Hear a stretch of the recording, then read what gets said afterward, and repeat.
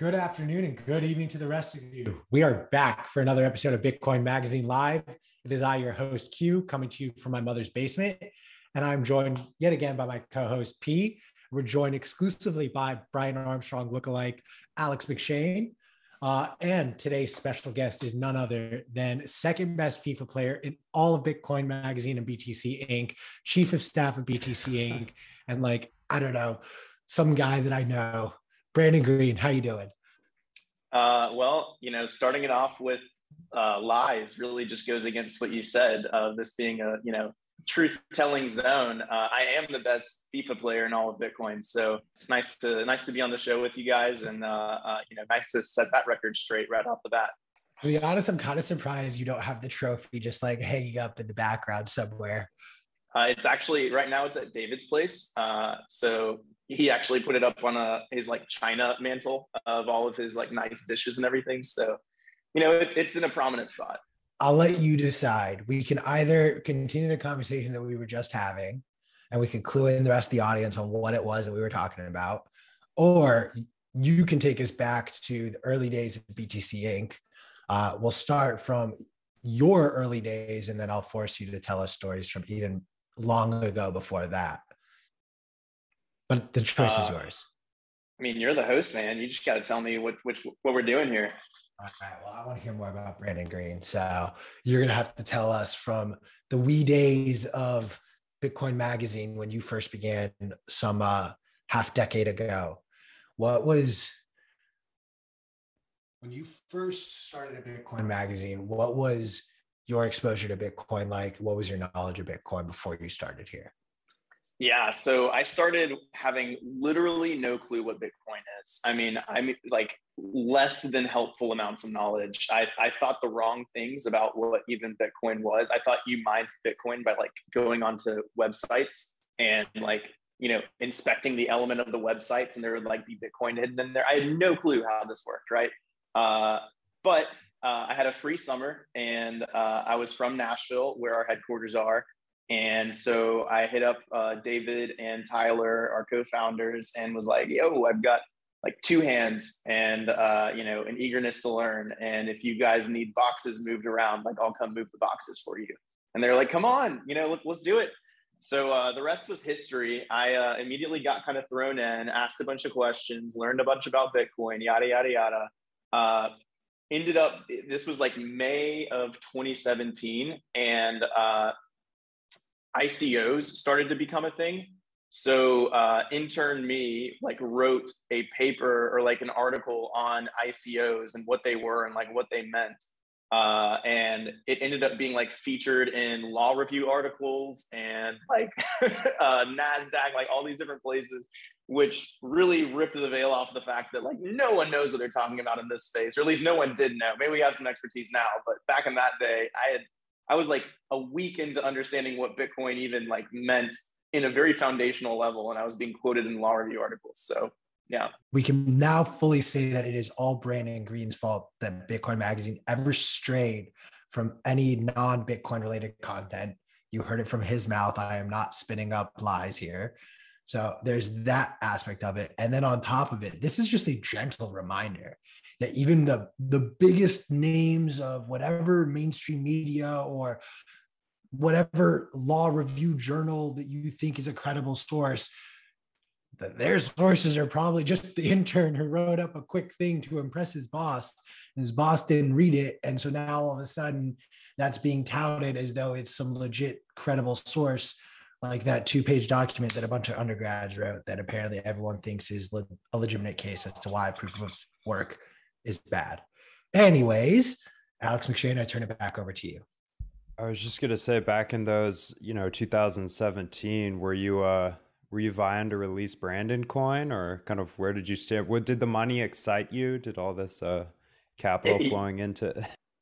Yeah, no, I mean, so I never really understood even what was going on, because we were in the middle of ICOs. I think Basic Attention Token had just been launched, Augur, the prediction market token, just launched, all these kind of really early ICOs. And I just wrote an article basically synthesizing Like all of these things are happening, therefore like this is happening. One thing I will say for posterity's sake is ended the article by saying this will all most likely end in tears. So feel like nailed the prediction there. Yeah. But it's been a long arc of being right on that in a lot of ways. So yeah, but dude, early Bitcoin magazine and like early Bitcoin in general, there wasn't this fundamental understanding that like the rest of crypto was going to be so parasitic.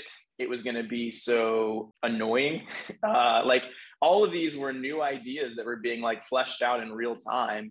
And to be able to look at it from like the front end and say, there's no way any of this works is like, it was a difficult, like no one was really saying that, right? And so that's why all of these outlets, Bitcoin Magazine included, started by covering everything going on in the entire space because it was all just kind of derivative stuff of Bitcoin.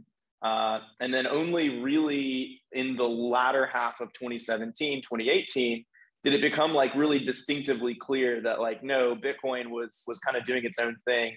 All the rest of this is kind of like different and like not worthy of kind of being reported on even in the exact same breath as Bitcoin. So it was very much like not a intuitive fact, although it is today. At the time, it was like definitely something that you had to kind of learn by just sifting through all the BS.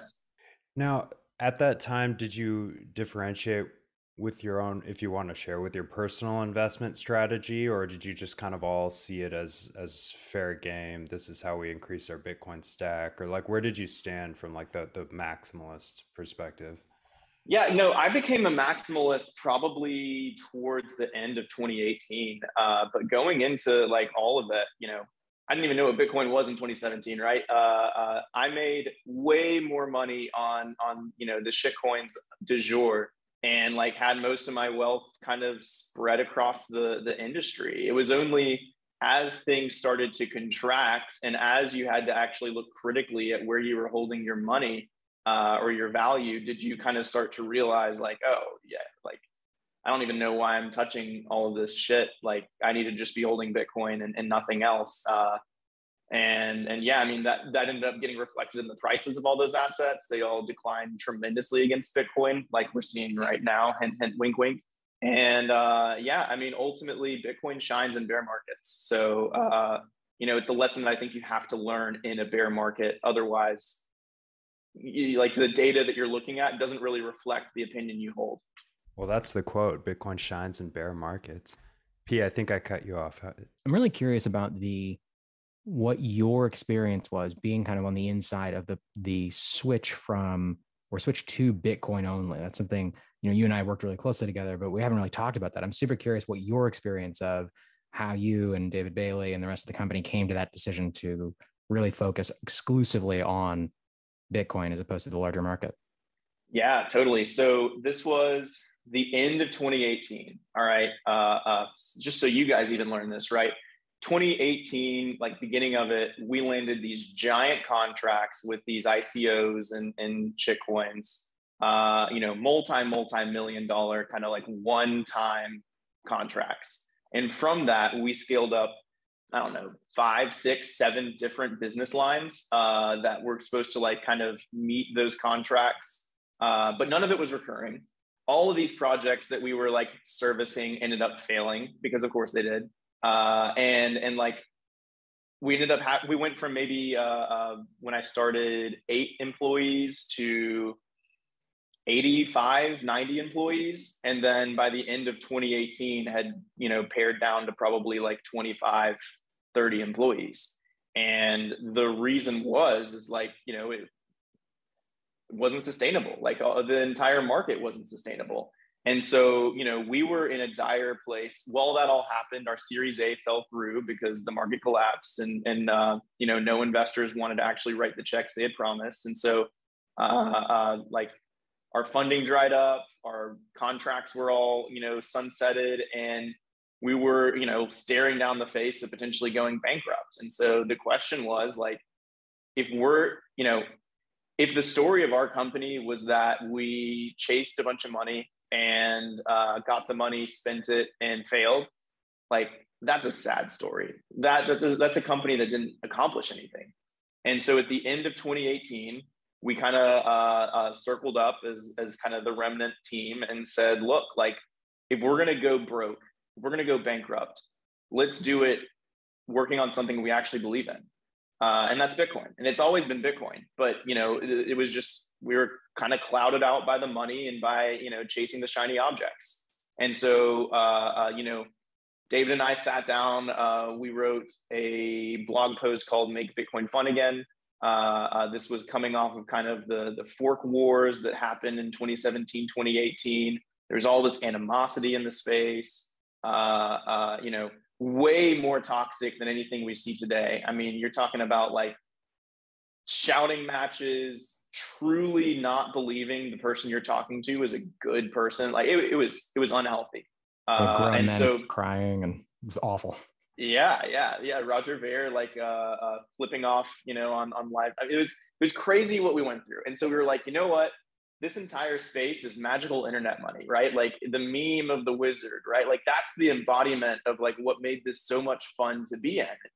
There's no platform for that anymore. So can we become a platform for people to see Bitcoin, just Bitcoin, and appreciate how crazy awesome it is that we are trying to meme this global currency into existence, right? So we wrote Make Bitcoin Fun Again. Alongside that, we launched Bitcoin 2019, which was like a callback to, you know, the Bitcoin 2013, 2014 conferences. And we were like, BTC Inc., we're Bitcoin only. We're throwing all kind of shit coins, anything that's not Bitcoin, focused on Bitcoin, is now outside of our purview. And like that was a contrarian bet, to say the least. If not, like we were kind of one of the first, if not like the first, to kind of do that. Of course, you had like Blockstream and you had some other companies who just like never kind of touched the shit coins, at least publicly, at all. But that was because like, you know, their entire line of business was Bitcoin dev shop, right? So in terms of companies that had like really run the gambit, media company, like we're covering all this stuff, right? Like we were the first ones to basically say, we're going Bitcoin only. And then we created the platform, and then the community rallied. We had a great time in San Francisco, 2,000 people at Bitcoin 2019. And it was a signal, man. I mean, it was like, even if Bitcoin 2019 didn't succeed, the environment there, the excitement that people had about having a place to talk about Bitcoin, you know, the companies that came out of that, like Swan came out of Bitcoin 2019, a couple of other like, you know, well-known companies. I think, I don't want to say this on live TV if I'm wrong here, but I'm pretty sure like River and like some of these lending companies all sprung up around like conversations that came out of Bitcoin 2019. So, Walmart, you know, Walmart was one of them too. Walmart, you know, CVS and Walgreens, all, you know, yeah. So it was like, the signal was clear. We had to keep doing this. We had to lean in, go in all in on Bitcoin. And so we were like, we're going to take Bitcoin 2019 and we're going to make Bitcoin 2020. And it's going to be 4,000 people. And it's going to be back in San Francisco. It's going to be amazing. And we're going to do it in March of 2020.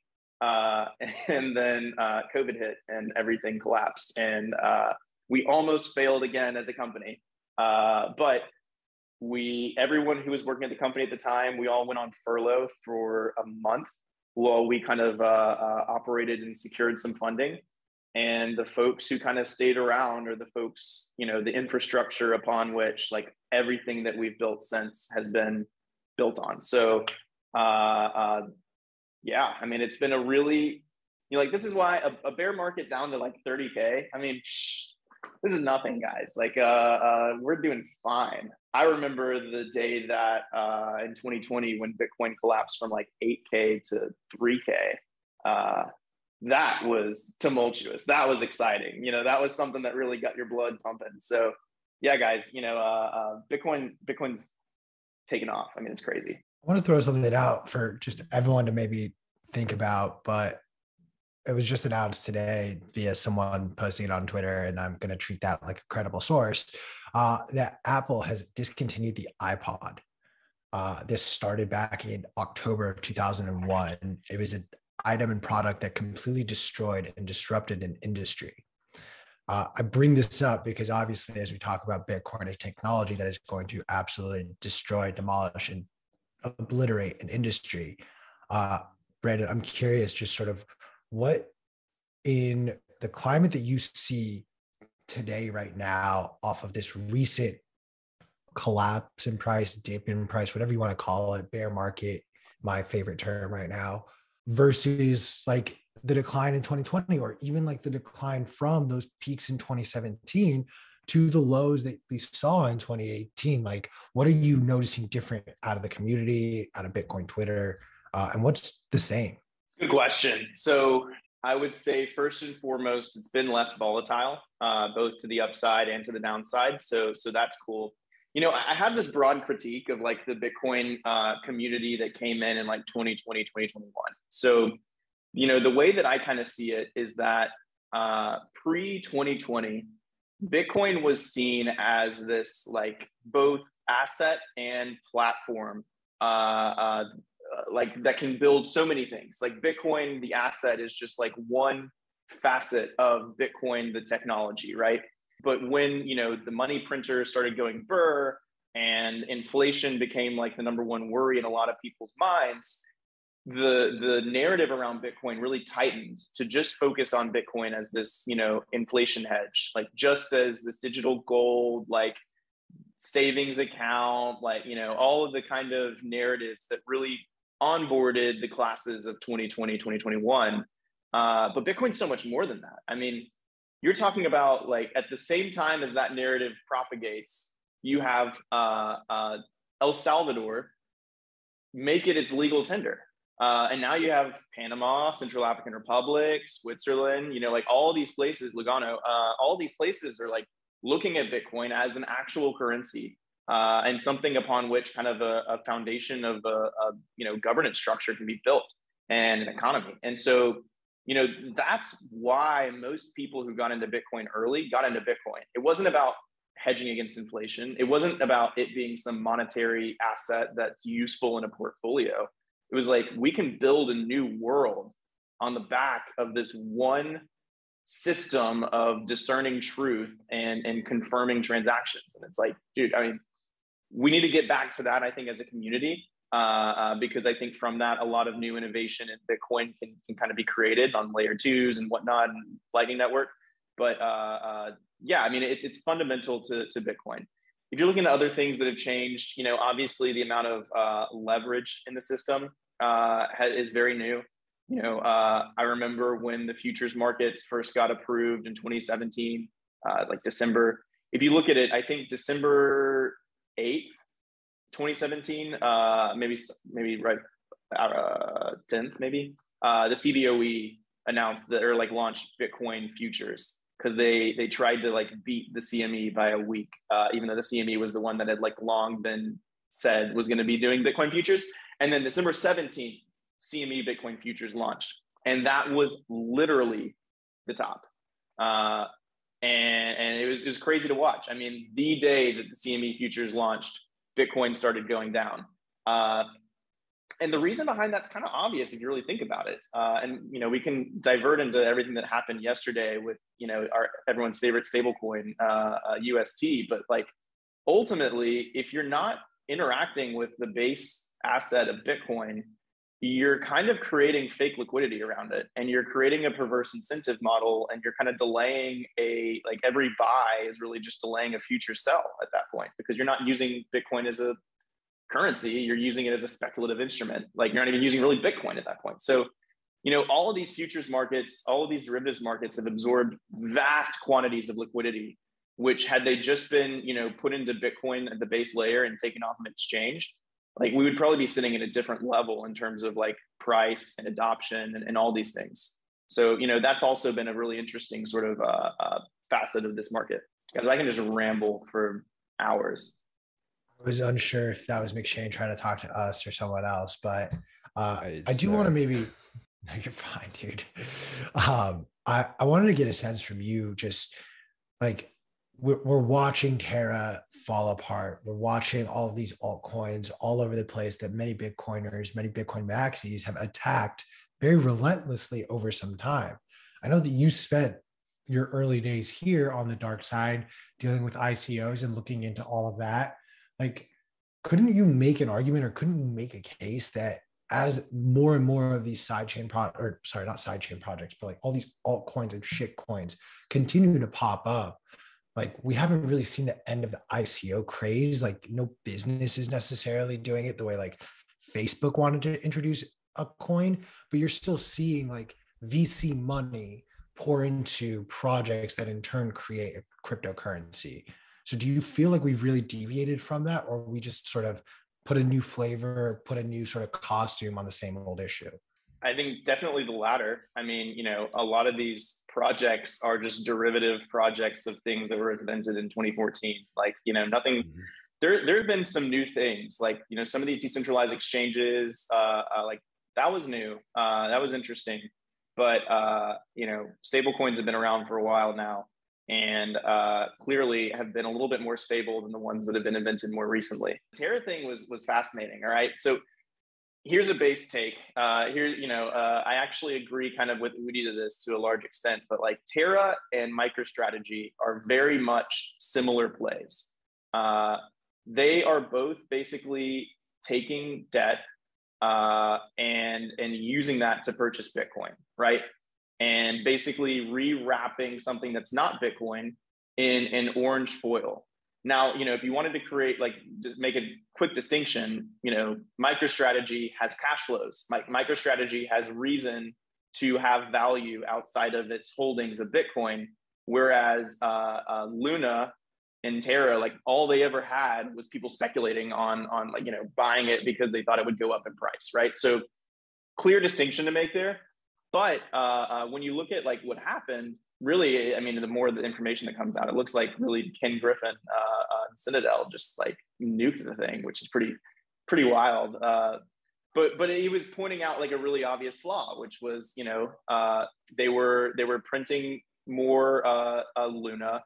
They were using that to buy Bitcoin, and basically devaluing the entire ecosystem by doing that, and hoping that Bitcoin was going to, go up in value and like be a way by which they derive more value for the system. And Bitcoin went the opposite direction. And it got to a point where, it was really easy to just nuke the entire thing with one big sell order. So that's what they did. And, I think that has pretty much been a nail in the coffin of this and any other project that tries to copy it. So, I was going to ask, I don't want to get ahead of myself, but I was going to ask kind of just where you stand kind of with maybe BIP 119 or some of the changes that someone like an Udi or a Jeremy would argue for that should come home to roost on Bitcoin. But maybe we'll get there in a minute.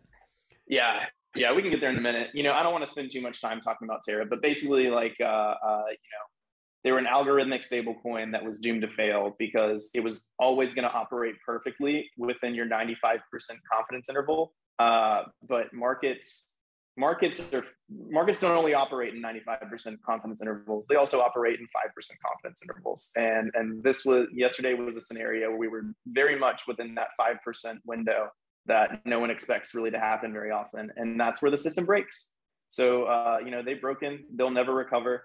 UST's dead, and maybe they can be a stable coin at like 20 cents or something like that, but they're never going to be, they've lost all their legitimacy. Another proven concept that's proven not to work. Like, this is a disproven concept, I guess. So add it to the graveyard. Do you see value in stablecoins for populations that experience wild inflation? I mean, here at home, it's kind of hard for us to imagine a use case for them sometimes, but somewhere like Venezuela, where like your life savings can't really tolerate the volatility of Bitcoin, maybe you need to exit into something like $1 for a while, or. Yeah, I mean, it doesn't matter if I see value in it. People are using them, right? So clearly there's value to them for the people who use them, especially in like other worlds where, like, what is a stable coin ultimately is a long-term decline in value. It is a predictable decline in value long-term that you're sacrificing for short-term reduction in volatility. Bitcoin is a short-term volatile, long-term valuable thing. So in a lot of ways, like stable coins are actually the inverse of Bitcoin, but you know, they can serve their own sort of usefulness. Obviously, not all stable coins are short-term non-volatile, UST being the perfect example. But you know, like if you want to sub out that for like a USDC or a Tether. So you know, like I think what's really interesting about stable coins, and again, you know, don't want to take too much time on this, but there's an argument to be made that if Bitcoin and stable coins are what are looked at as the ecosystem of crypto, quote unquote, then that's really good for Bitcoin, because stable coins are a useful tool for governments to like protect their own currencies.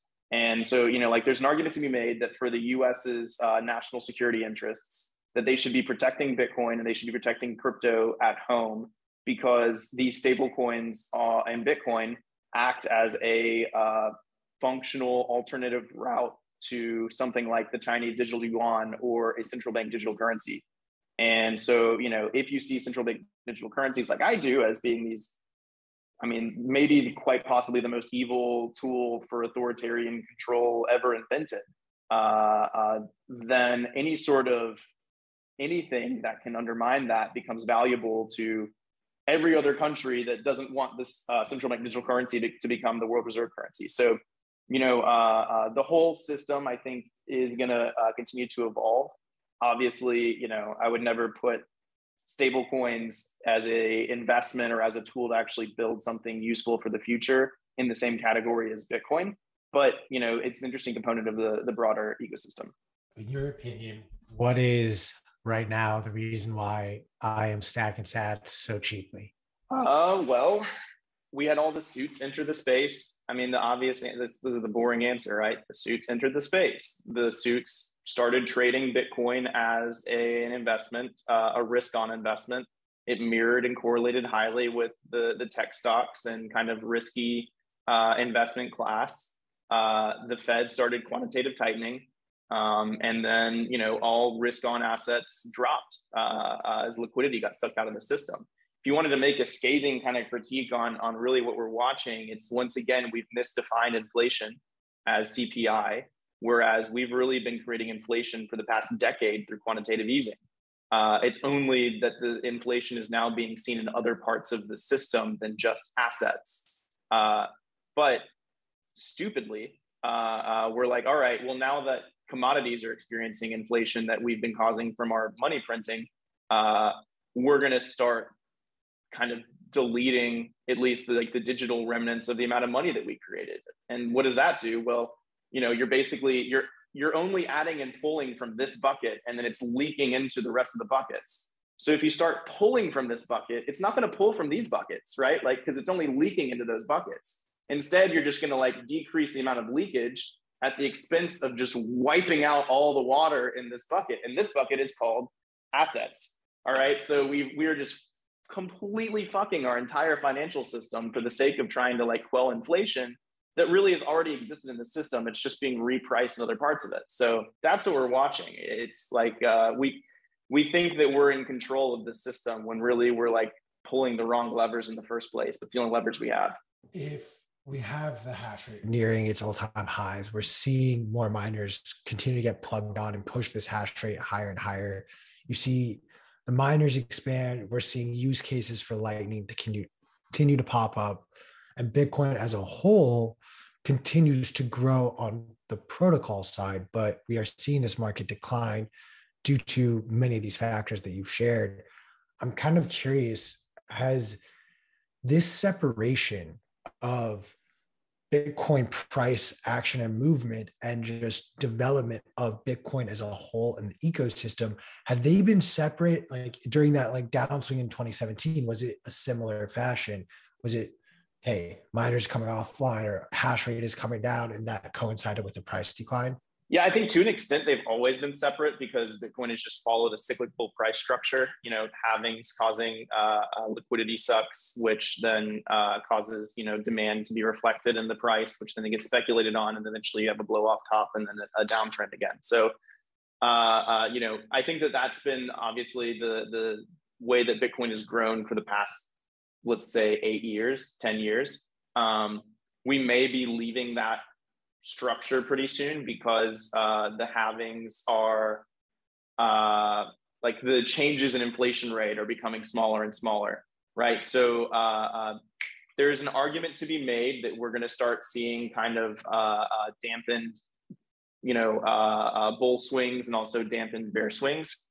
I think though, like, you're right that the price doesn't really track adoption. Can, and especially like on the fringes it does, but adoption is measured by new wallets, off-chain transactions occurring, on-chain transactions occurring, countries adopting it, like all these other things. And so, all of those have been trending upwards. So, there's no real worry in this is not Bitcoin going away in any like matter of fact. Like it's just, a macro environment playing with prices of literally every asset in the world. So Bitcoin remains bullish. Bitcoin remains bullish.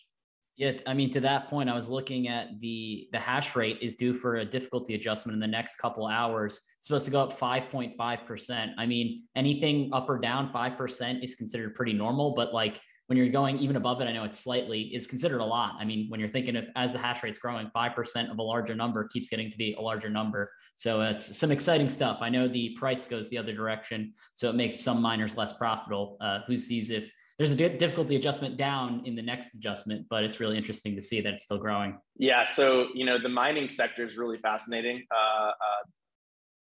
I'm super bullish on mining in the long term, but I would say in the next 6 months, we should expect miner capitulation, which should be pretty fascinating to watch, especially as, once again, there's all this leverage in the mining sector. So like I said, there's leverage in, the Bitcoin system through derivatives and lending and like all that kind of crap. And then at the same time, you now have leverage in the mining sector where most of these public miners have bought their ASICs on loan, or they're, paying their power bills by ASIC collateralized loans. And so, they have all of this kind of pent up, 5% confidence interval sort of action that can happen, which therefore will happen. It's known that that's going to happen. So what's going to happen basically is you've had a delay in the supply chain of miners being delivered for the past 2 years, basically due to COVID. And so miners are continuing to be delivered that were ordered like a year, 2 years ago, right?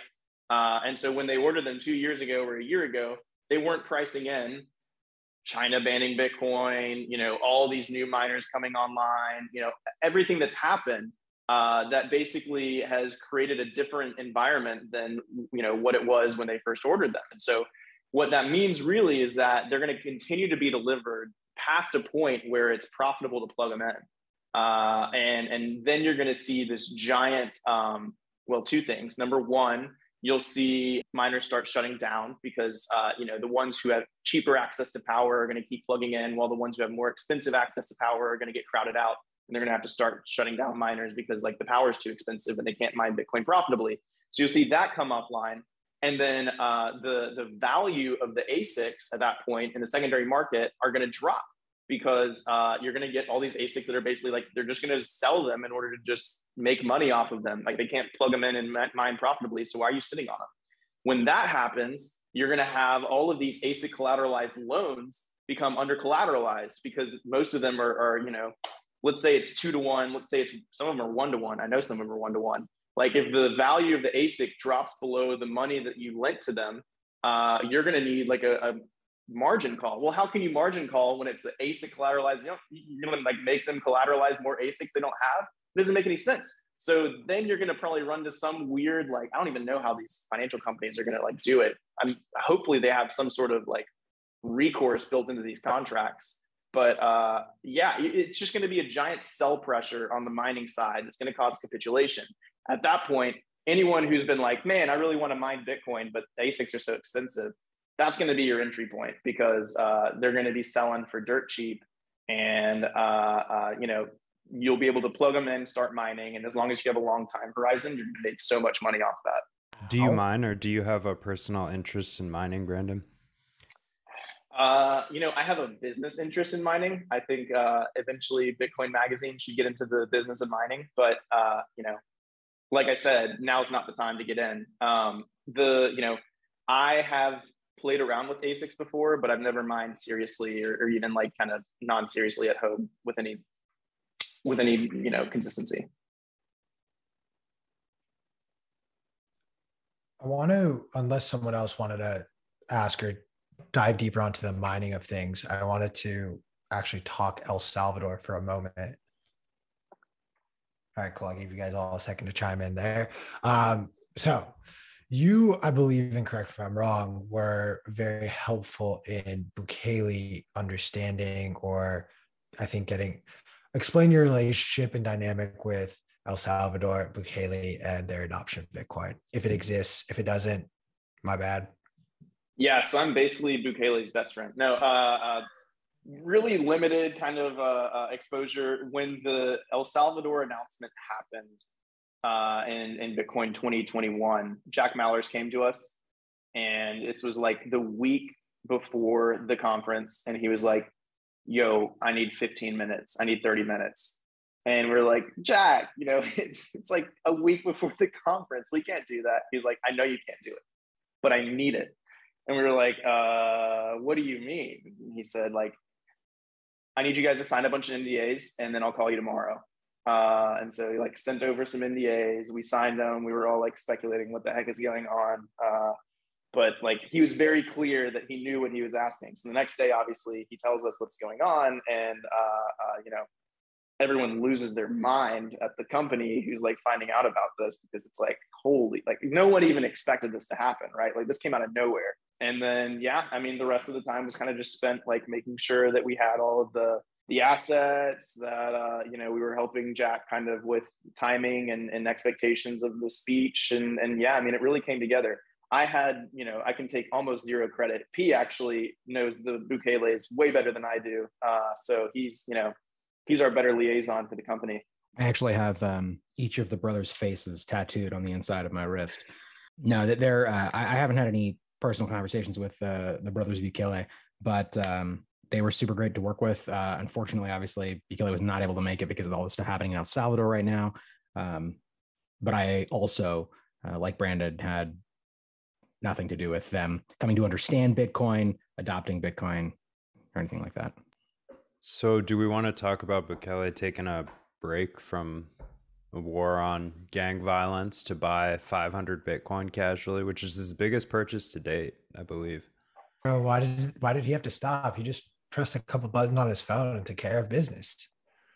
I like the idea that he was sitting on a toilet while he did that. Yeah, I don't know. It's been a few months. He hasn't bought any. I don't know. That we know of. So one interesting thing that I saw not that long ago is Bukele tweeted about Bitcoin in 2018.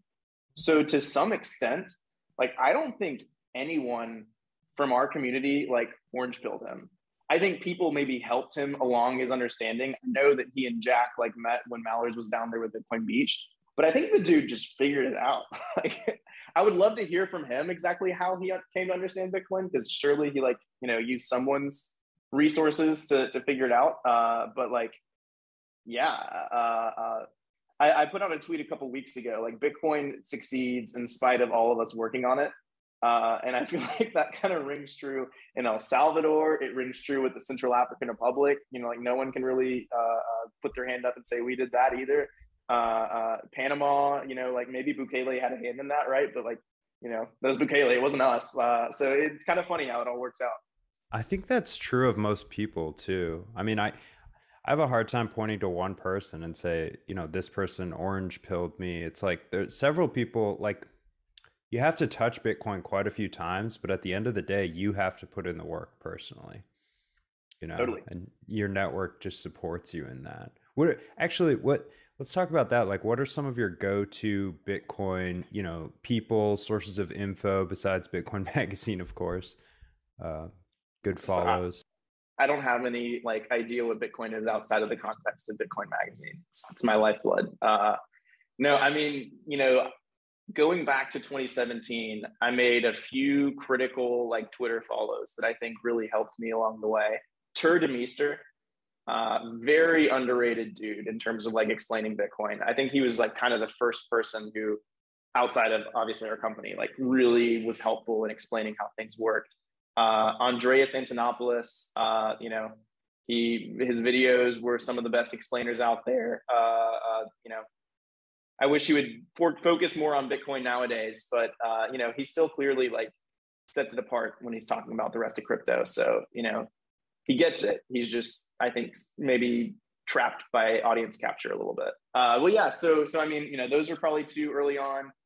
Whale Panda was a guy back in the day who like was a good follow. He retired like a few months ago from Twitter, didn't he? He did. Conveniently, like right around the top. But Whale Panda was huge. Who else? Charlie Lee was big back in the day. Obviously, founder of Litecoin. Like I said, you know, like Litecoin was just part of Bitcoin at that point. Who else? Yeah, so many guys. I'm trying to like pull out of memory. Vitalik. I emailed Vitalik a few times just to learn like different aspects about Bitcoin. You know, the guy still gets it. He's just, again, trapped, like creating the biggest competitor to it, quote unquote. So, you know, I think someday Vitalik is going to eschew Ethereum and come back to Bitcoin full time, 100%. Yeah.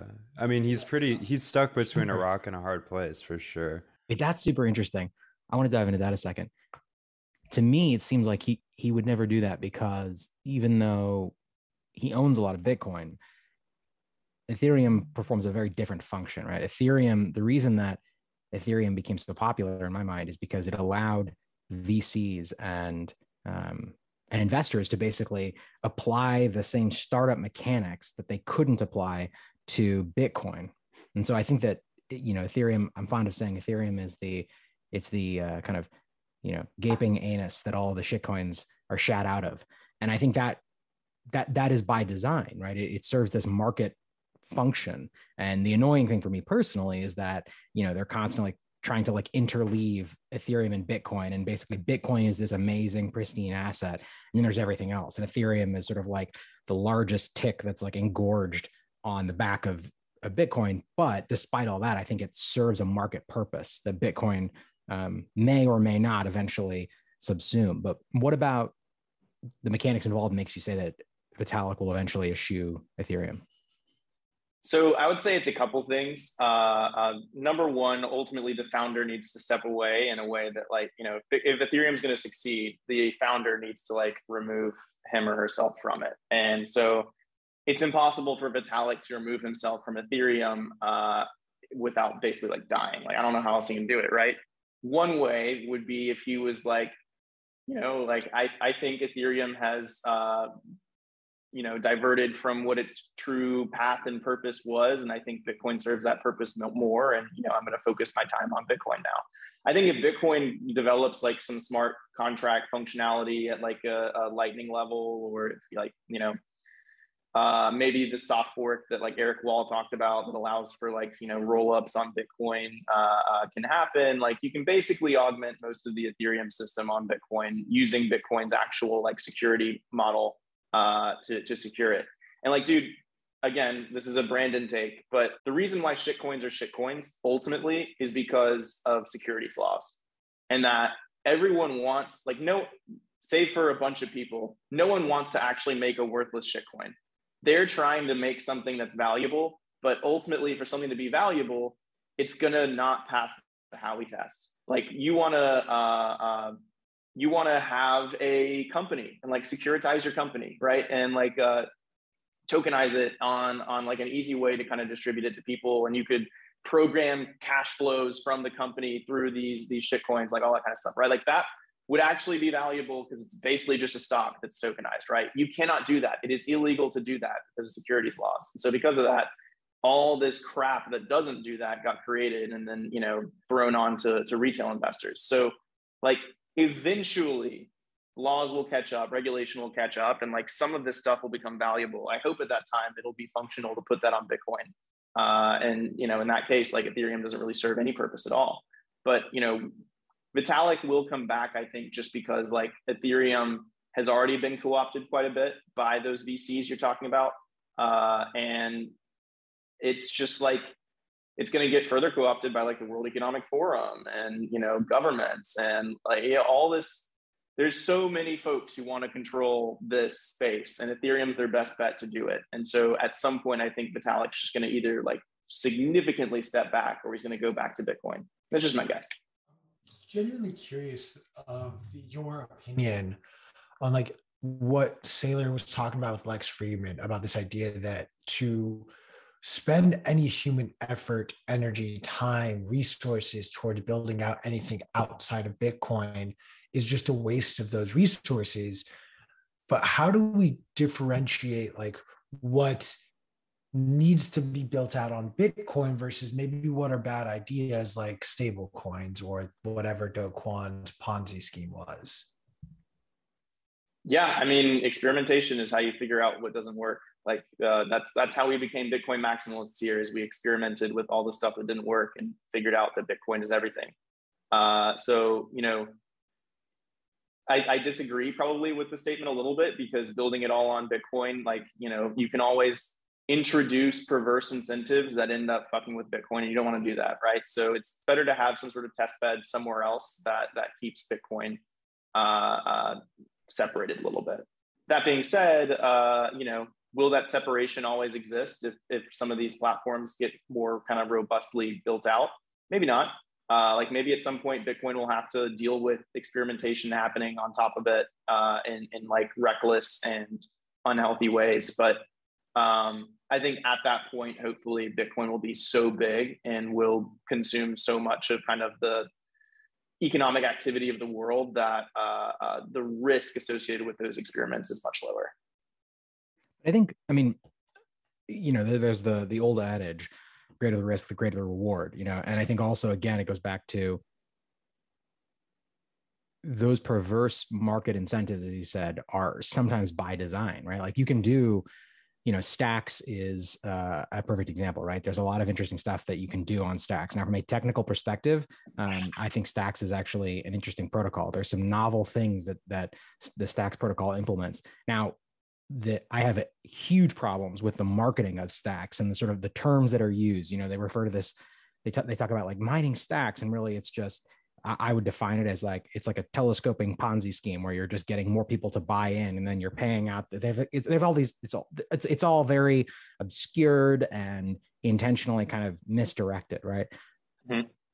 But you can do a lot of stuff. Like Miami Coin was built out on Stacks, right? And then there's, you can do that again, right? Like there was, well, anyway, I won't go too much further into that. However, again, I think that there are already ways of doing that on Bitcoin, but I think that Ethereum has more market share, and the people that are involved in Ethereum that pre-mined Ethereum, you know, a huge percentage of Stacks was pre-mined as well. They have a huge incentive to keep Ethereum going. I just don't know how you overcome that eventually, you know, unless there's some way of kind of shifting all that market share and all that value over into these alternative systems. Alex, you look very perturbed. What are you thinking? Working on a technical issue. Oh, okay. You were like, the most disturbing of how issues. dare you?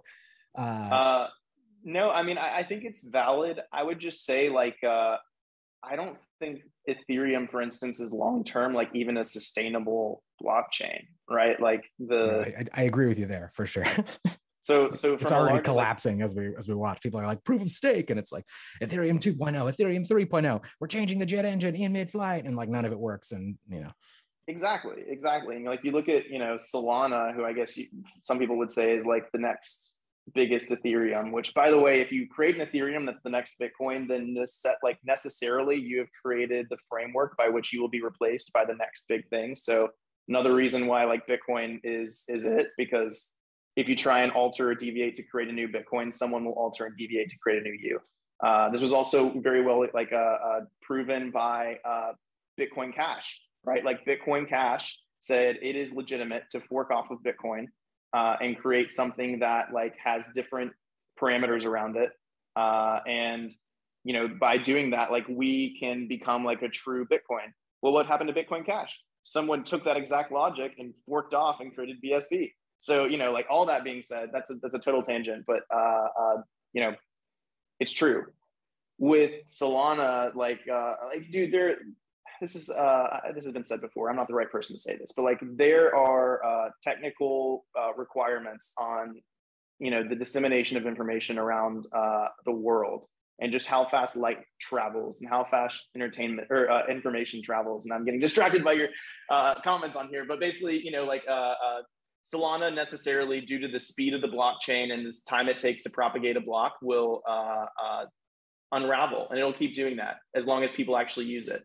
And so, like, you know, like it'll either have to centralize or it'll unravel. Those are the two options. That's what happened with like Bitcoin SV. It's like if you have gigabyte blocks and you have, you know, say they propagate every like 10 minutes, you have to get that block propagated across the entire system within 10 minutes, or else some of the nodes are working off of a different block than you and they're mining the next, like it's a nightmare. So, you know, like, yeah, exactly. It's like, we don't understand, like there's limits, there's theoretical limits on like how decentralized the system can be versus like how much information it is trying to pass through that decentralized system. So, you know, all this to say, like, Bitcoin has made some tremendous trade-offs that continue to be proven time and time again to be the right move. And this bear market is going to prove that all the trade-offs were worth it, because everything around Bitcoin is going to collapse in value. Bitcoin's going to trade sideways. It's going to get its market dominance back. Everyone's going to, you know, come to this conclusion like, man, maybe it really is Bitcoin. Like all these people who jumped into all the shit coins being like, there's really cool stuff happening over here. You know, they're all going to be like, wait, maybe there wasn't anything cool. Maybe I was just making money in the short term. And really, I just need to get back into Bitcoin. And they're all going to be like, wow, now that I look back at it, I would have made more money had I just held all my wealth in Bitcoin instead of trading all these other currencies, trying to get more Bitcoin, et cetera, et cetera. I've heard it all before. I'll hear it all again. You know, it's nature. Nature is healing. So at what price do you think we'll begin to start trading sideways? For like, if we give it a 2-year kind of time horizon on this? Within 2 years, we're back in the bull market. So, you know, I think probably what happens is we will trade sideways here for a couple weeks, around like maybe 30K to 33 to like 28, something like that. And then we'll need one last giant nuke, just because like I haven't felt enough pain, right? Now, importantly, after that nuke, we'll recover, you know, a ton of, like everything will break. Like you'll see Saylor have to capitulate something, right? Like, you know, I know they put out that like they won't have to sell anything until like $3,000 Bitcoin prices. I don't know what that actually means. Like he's going to have to capitulate in some way. That'll be a good signal that, you know, we've bottomed. But then from that, like we will kind of be like cleaned out of all of the gunk that like is impeding Bitcoin from succeeding right now. And then the most important part, the most painful part is from there, we will trade sideways for another 6 months. And there's going to be great news that comes out, and we're not going to pump it all. Like, you know, you're going to hear the president of the United States come out and say, like, I am a Bitcoiner and I want the United States to be Bitcoin only. And, you know, we'll get like a 2% bump in the price or something like that. And you're going to, like, that's what's really going to hurt. And then towards the end, as we start actually gaining, but no one really notices, like maybe we're marching back from like 27K to like 29K, but no one cares because we're all in a bear market, right? That's when you'll start seeing some of these companies have to do like major layoffs, and like, you know, all of the like the company capitulation is going to be beautiful. Now for us, like we prepared for this like crazy because we had to go through it 2 times in a row. So, you know, we're in a good spot, but you see it every time that like XYZ Exchange lays off 15% of their workforce, and they talk about like, oh, we made all these mistakes and we've learned, you know, all of that will happen on the way back up towards the next bull market. And then what you'll start seeing is the inverse. You'll start seeing bad news come out and Bitcoin won't drop. And then you'll start seeing more bad news come out, Bitcoin won't drop. It'll keep kind of marching up. And then, you know, we'll have a halving, we'll go into all-time highs, and the cycle repeats. So it's a beautiful thing. Hey, I like that plan. That's a very optimistic forecast. I like that. There's a lot of room for accumulation in that forecast. a lot of room for accumulation, but maximum pain. Yeah, I want, you sweet summer children, I want you to experience a true winter so that you can, die a little inside and become numb to everything that happens so that we can all be numb together. I think if we hit, I think 15K, I would start to feel sad a little bit. Let's see. Let's bring it on. 28K where we should start to get nervous. That is the line that I'm standing by 28K, but I kind of want to break down. Is that where you got into Bitcoin? Or is that... Yeah, exactly. That's your cost basis. To be honest, given how much I've been buying at such high levels, my cost basis is probably creeping up to around 20, but no, my first buys were the single thousands. That does not answer the question, my friend.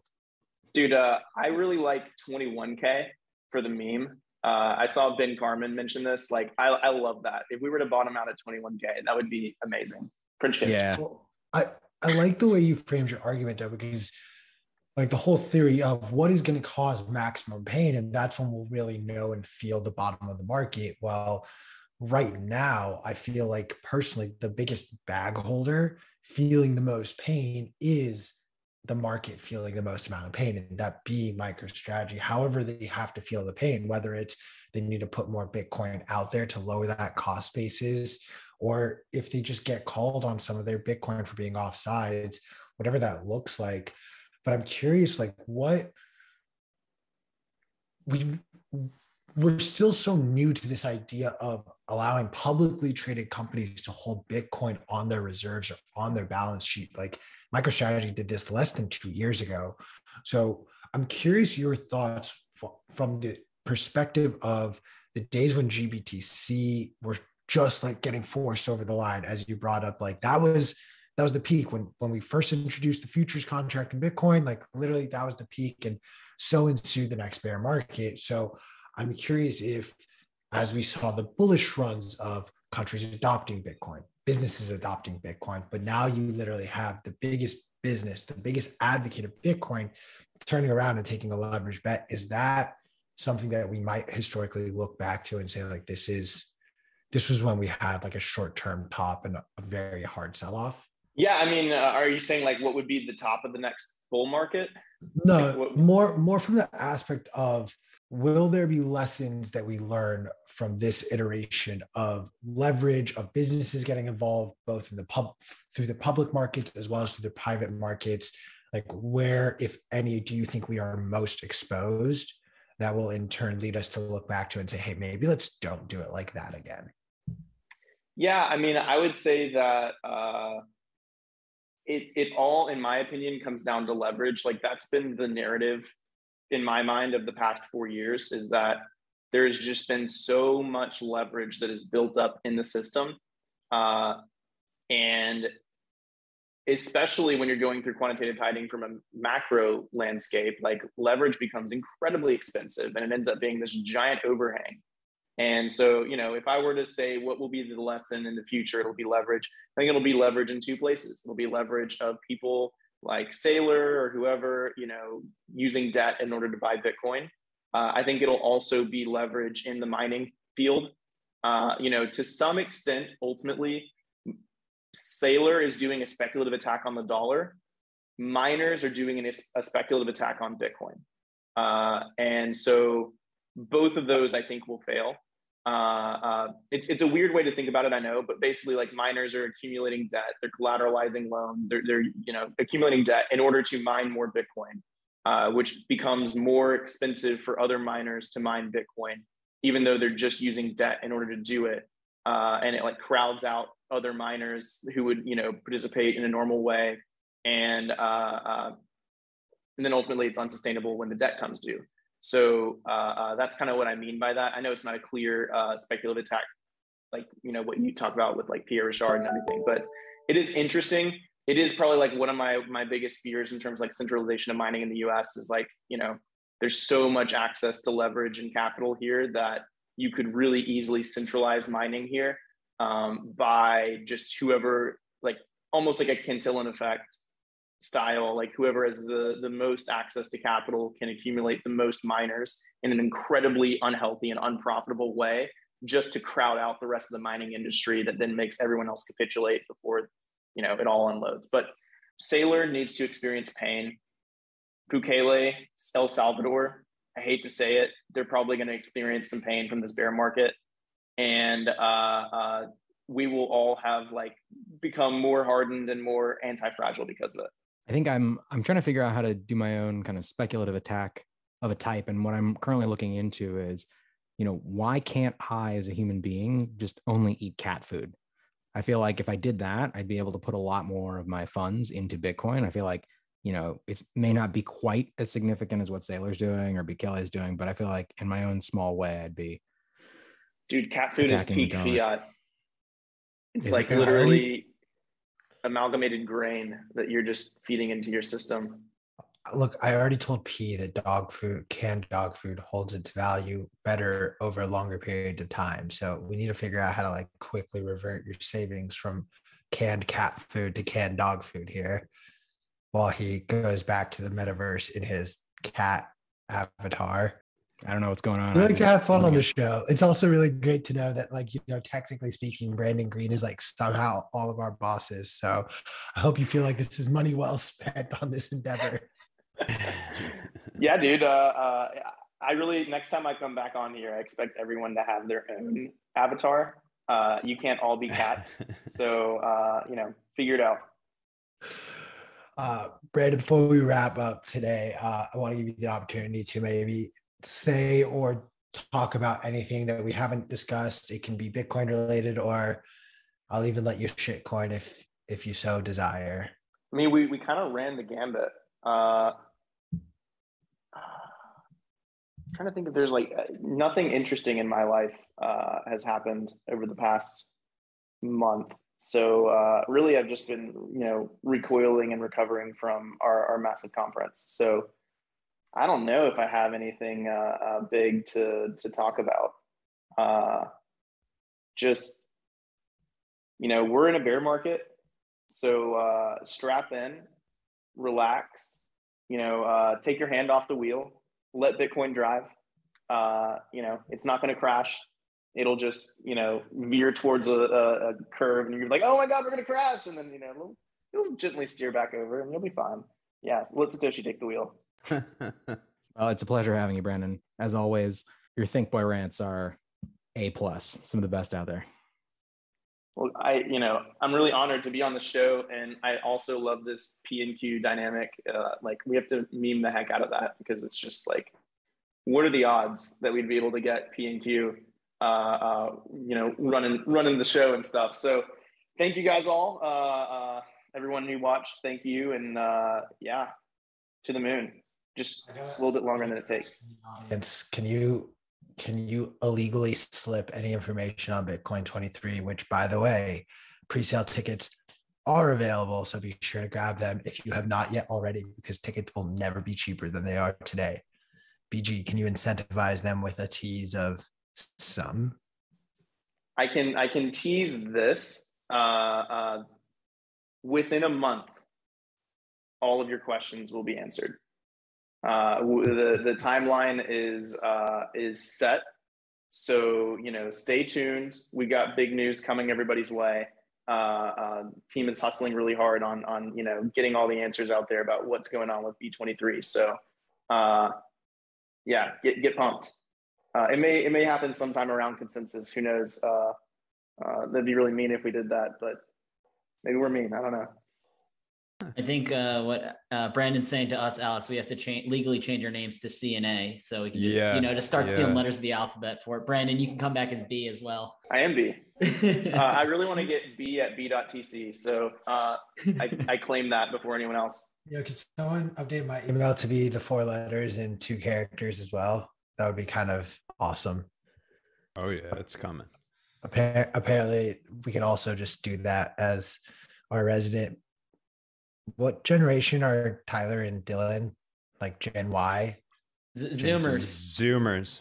They're Zoomers. As the Zoomers taught the resident millennial at Bitcoin Magazine how to change their email address. So Dylan, get your ass back to America. That is all.